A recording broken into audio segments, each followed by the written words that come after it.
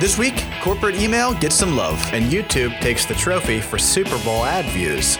Plus, a tool you can use to record your very own podcast. All that and more on this week's Digital Marketing News with Yoko CO.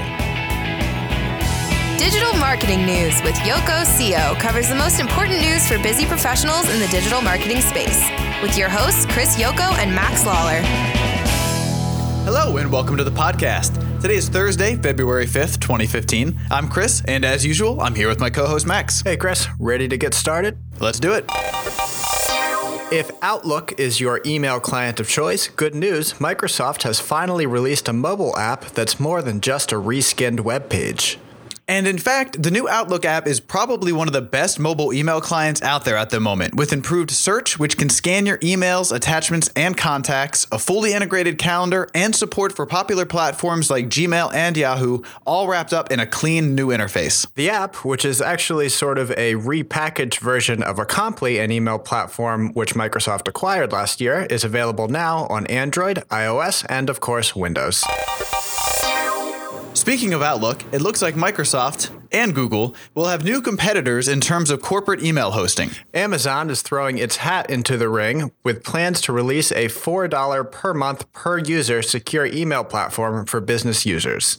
This undercuts both Microsoft and Google, whose going rates are currently at the $5 mark. They're also offering some pretty appealing security features, like giving companies the option to solely control their encryption keys or to store their data only in designated countries.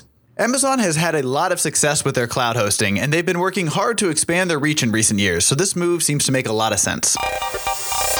Some of you may have watched the Super Bowl this past weekend, and even more of you have probably seen a few of the new commercials that aired along with it, perhaps on YouTube? That's a good guess, and here's why. Since Sunday, there have been over 234 million views of Super Bowl ads on YouTube. That's over 3 times the number of views that the ads had on Facebook, who is currently being secretive about their exact number of views. Interestingly enough, there were a few ads that performed best on Facebook, particularly those ads that went full-on viral, like Budweiser's Lost Puppy ad.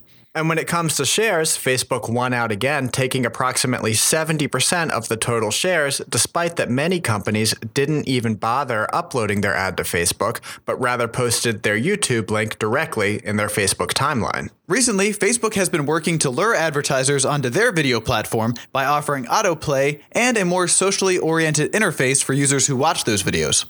That said, YouTube remains king for now, but as Facebook continues to beef up their native video offerings, we may see very different stats next year.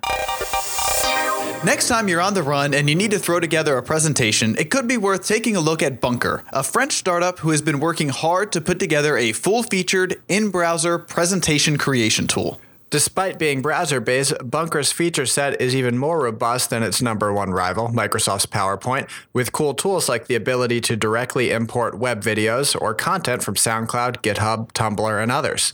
This really gives it the edge when it comes to putting together something interactive and dynamic. If you're interested in trying it out, it's free to use at Bunker App. That's BUNKRAPP.com. Or, of course, you can grab the link from our site.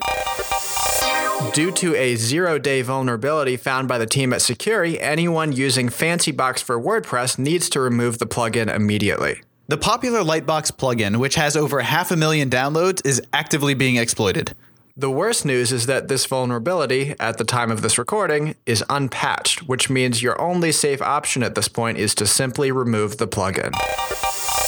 For those of you who manage your own servers, if you're using Windows Server 2003, you're going to want to get started on an upgrade. Windows Server 2003 support officially ends in less than 6 months. But don't take it too hard. If you're still using Windows Server 2003, you're going to get increased performance and a better experience by going through the upgrade. Our takeaway this week is for anyone who is currently, or will soon be, creating a podcast where the participants are not in the same room or studio.